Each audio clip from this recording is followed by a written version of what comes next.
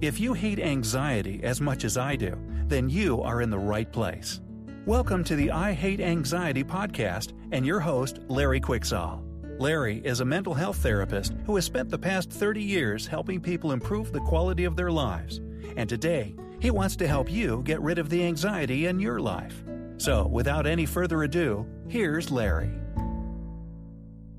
Hi everyone, and thanks for joining me for the I Hate Anxiety podcast, brought to you today by Crossroads Innovative Trainings at citrainings.com.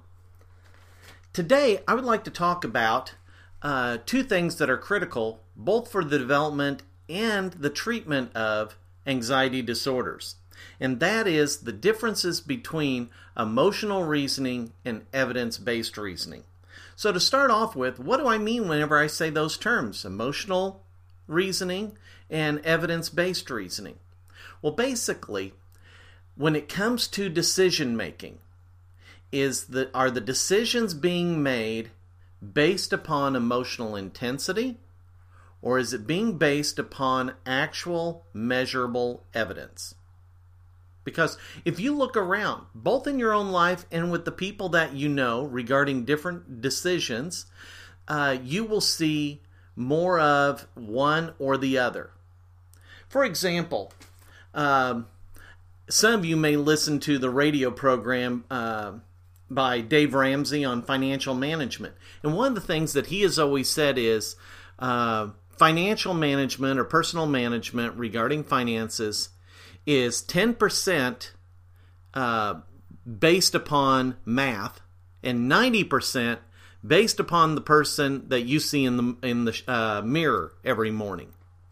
And that's very true, because so many of our decisions, whether it's finances or romance or parenting or business, friendships, are based on primarily emotional reasons.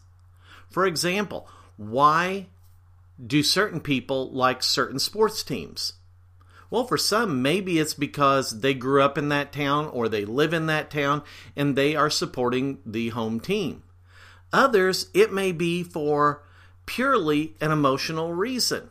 And the way you can usually tell is make a criticism of their team and see how they respond.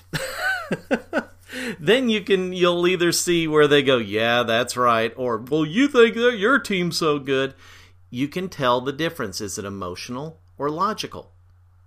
Look at what you find in your shopping cart before you check out from the store, whether you're grocery shopping or other kinds of shopping, and look at the items. Is there a true evidence-based reasoning why you need this? For example, we only got a quarter gallon of milk left, we need to pick up another gallon? Or is it based on emotion?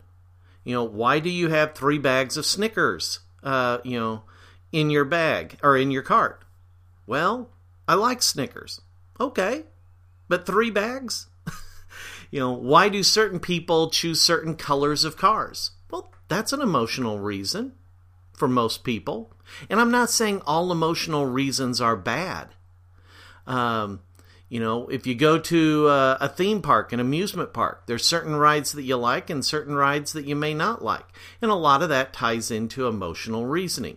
So there's differences. If you can see a logical reason for it that would stand up under questioning, under scrutiny, then that's probably evidence-based.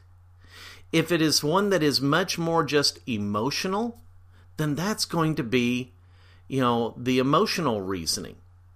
Now, how does this play in the development of anxiety disorders?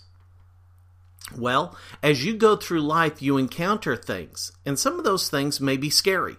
They may be frightening, either because it affected you personally or somebody you knew, or possibly it was based upon what you saw in the media or on a television show or in a movie.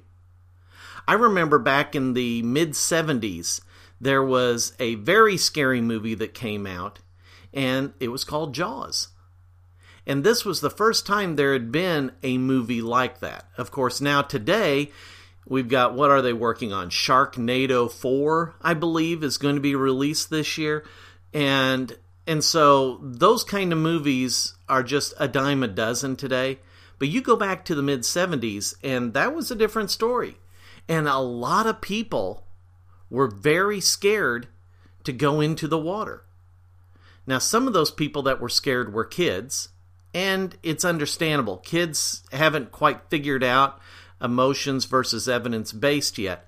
But there were a lot of adults who didn't want to take their kids to open water out of fears of a shark attack.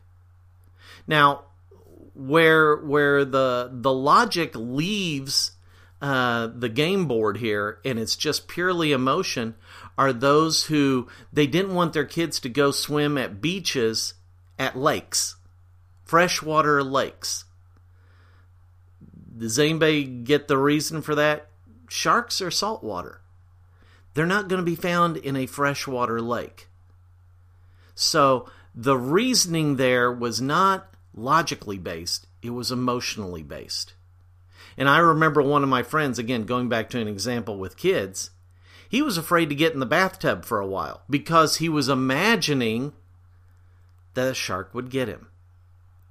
Now, let's bring it fast forward to more recently. Just a few years ago, there was the shooting at Sandy Hook School in Connecticut. And if my memory serves me right, there were a few adults and I believe 20 children that were killed in that shooting. Terrible. Not saying it's not terrible and not emotionally heart-wrenching. But if you remember right, the media coverage was pretty well that and that alone for 2 weeks. The first week was all about the shooting. The second week was all about the funerals. And a lot of people were glued to their televisions for extended lengths of time, watching, the funerals or listening to the commentary that was being done on the 24-hour news channels. And while no one wants to ever have something like that again, what I found from my counselor point of view, from looking at it through the therapist eyes, was listening to people that were typically very, very logical, making the comment, it's not safe to send your kids to school anymore. It's not safe. No schools are safe.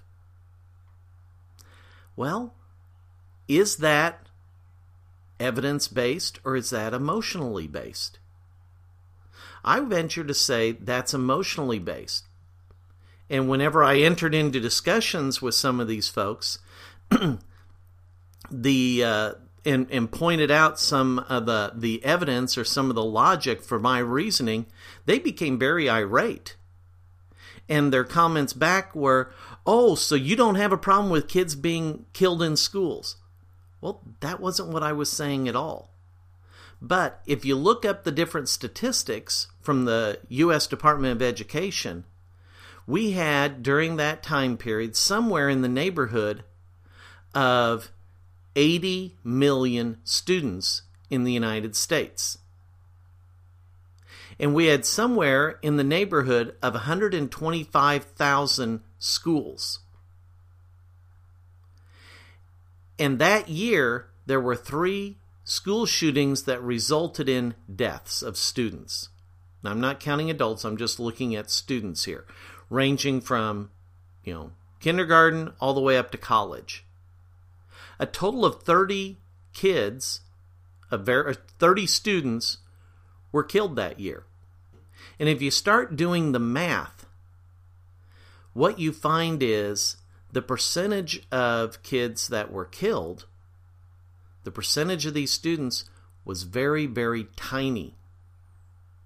Now, I'm not saying that school safety is not important, but then you saw schools that were going to extremes to try to get the chance of the possibility of a fatal school shooting down to 0.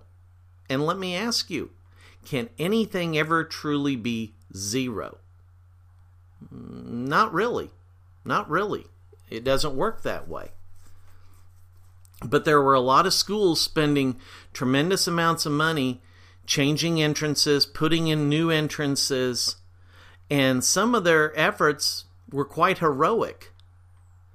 But as I was having a discussion with one particular person, it went from, well, there needs to be, locked doors. And I said, well, at that particular shooting, there were. Well, there needs to be, solid steel doors. Okay, well, would you be able to walk up to the windows of the school then and shoot? And, well, then we need to get rid of the windows and just have, windows real high up.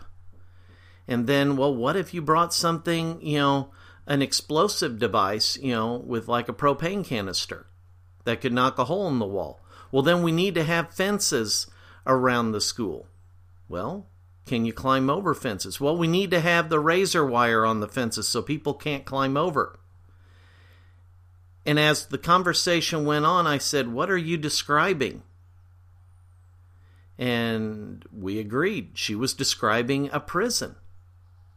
I said, is that what you really want? And then the tears started swelling and the anger started surging, and it was, I just want all kids to be safe. Well, I do too. But if we look at things only emotionally, then that's where a problem comes in. There is a time and a place for logical, evidence-based reasoning. So now let's pull this into anxiety disorders. And let's kind of go with the notion of phobias. If somebody has a fear of spiders, and they know it's unreasonable, which is a part of the definition of a phobia. It's not just fear. They have to also recognize my reaction's a little bit unreasonable. Is it based on evidence, or is it based on emotion? Most likely it's going to be based on emotion. The development of fears of different kinds of things, whether it's crowds, loud noises, may have a basis in an actual situation. Maybe it goes back to a dog bite as a child, or watching somebody bitten or mauled by a dog that develops the fear of dogs. But does that apply to all dogs?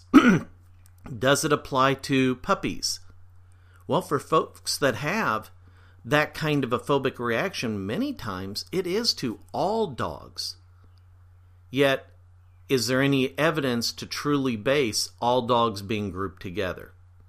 Well, with emotional reasoning, the main driving force with it is the more intense the emotion, the truer it has to be. Kind of with the logic that I wouldn't be feeling this high of an emotion if it wasn't actually true. Well, if it's actually true, then it should also hold up to evidence-based reasoning. And if it does, then maybe there's definitely truth in it. However, what if it doesn't hold up to evidence-based? Then it can wind up with problems. The person who makes their decisions that way may be missing out on a lot of important parts of life because of those fears, because of the anxiety reactions related to those fears. So that's kind of in a nutshell how emotional reasoning plays to the development of anxiety disorders. Now, let's flip the coin over and look at how do we treat it. Well, to me, one of the strongest pieces or strongest tools for the treatment of anxiety disorders is helping people to start applying evidence-based reasoning. And sometimes that takes place using what's called Socratic reasoning or Socratic logic. And what that is when you go with the premise that, okay, let's go with your notion is true. Well, what about this situation where it doesn't apply? What about this situation where it doesn't apply? What about this situation where it doesn't apply? So you go with the notion that it's true, but then what about all these exceptions? How are you going to deal with that? And so if the exceptions are problematic, then we have to look at maybe this belief needs to be corrected. In essence, it's a process for disproving the belief as it currently stands. Another is to use maybe a set of questions. In cognitive processing therapy, there are 10 questions that are given, which basically puts that belief on trial to see, does it hold water? And so you can go through those to either confirm that the belief is true or confirm that it's false. So what I do with folks is help them to start setting aside the emotional reasoning and looking at the evidence-based. And a couple of examples of how I have used that ties in with a couple of fears that I had for many, many years. Fear of stinging insects and fear of snakes. Now, I'm still not a great big fan of snakes because I'm really not exposed to them very often. But I have a stepson who a few years ago really had he's always had kind of an interest in animals and snakes, but he had several ball pythons at his house.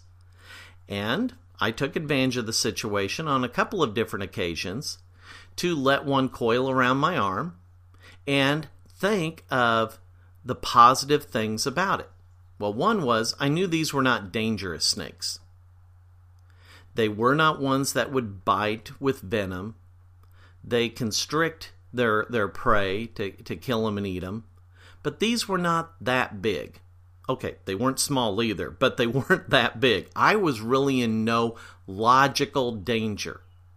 I was uncomfortable, so I played with them until I started getting more comfortable, again reinforcing the positive, accurate, evidence-based beliefs about them. Regarding stinging insects, back in 2010 is when I really started work on that, when I decided to become a beekeeper. Now, I wasn't necessarily starting beekeeping because I wanted to get rid of the fear, but the fear was kind of getting in the way until I started doing research, understanding the differences between honeybees and other things that look like them, and then things that are just plain and evil, like hornets. I have no desire or liking of hornets.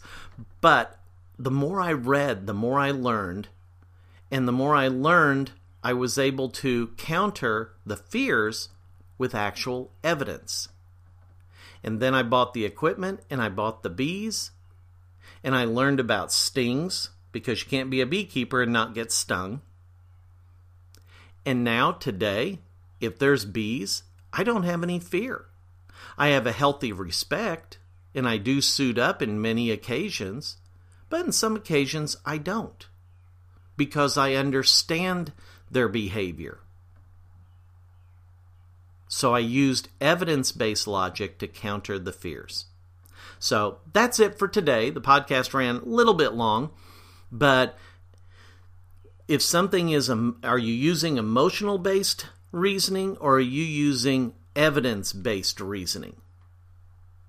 Ask yourself that question. That can be one of the starting steps, the stepping stones to help you get past your anxiety.